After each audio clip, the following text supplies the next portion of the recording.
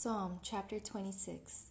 Vindicate me, Lord, for I have led a blameless life. I have trusted in the Lord and have not faltered. Test me, Lord, and try me. Examine my heart and my mind. For I have always been mindful of your unfailing love and have lived in reliance on your faithfulness.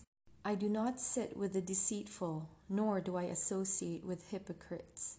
I abhor the assembly of evildoers and refuse to sit with the wicked.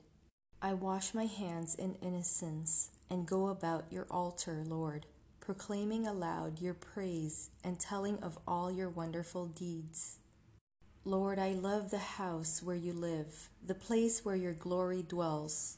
Do not take away my soul along with sinners, my life with those who are bloodthirsty, in whose hands are wicked schemes, whose right hands are full of bribes. I lead a blameless life. Deliver me and be merciful to me. My feet stand on level ground. In the great congregation, I will praise the Lord.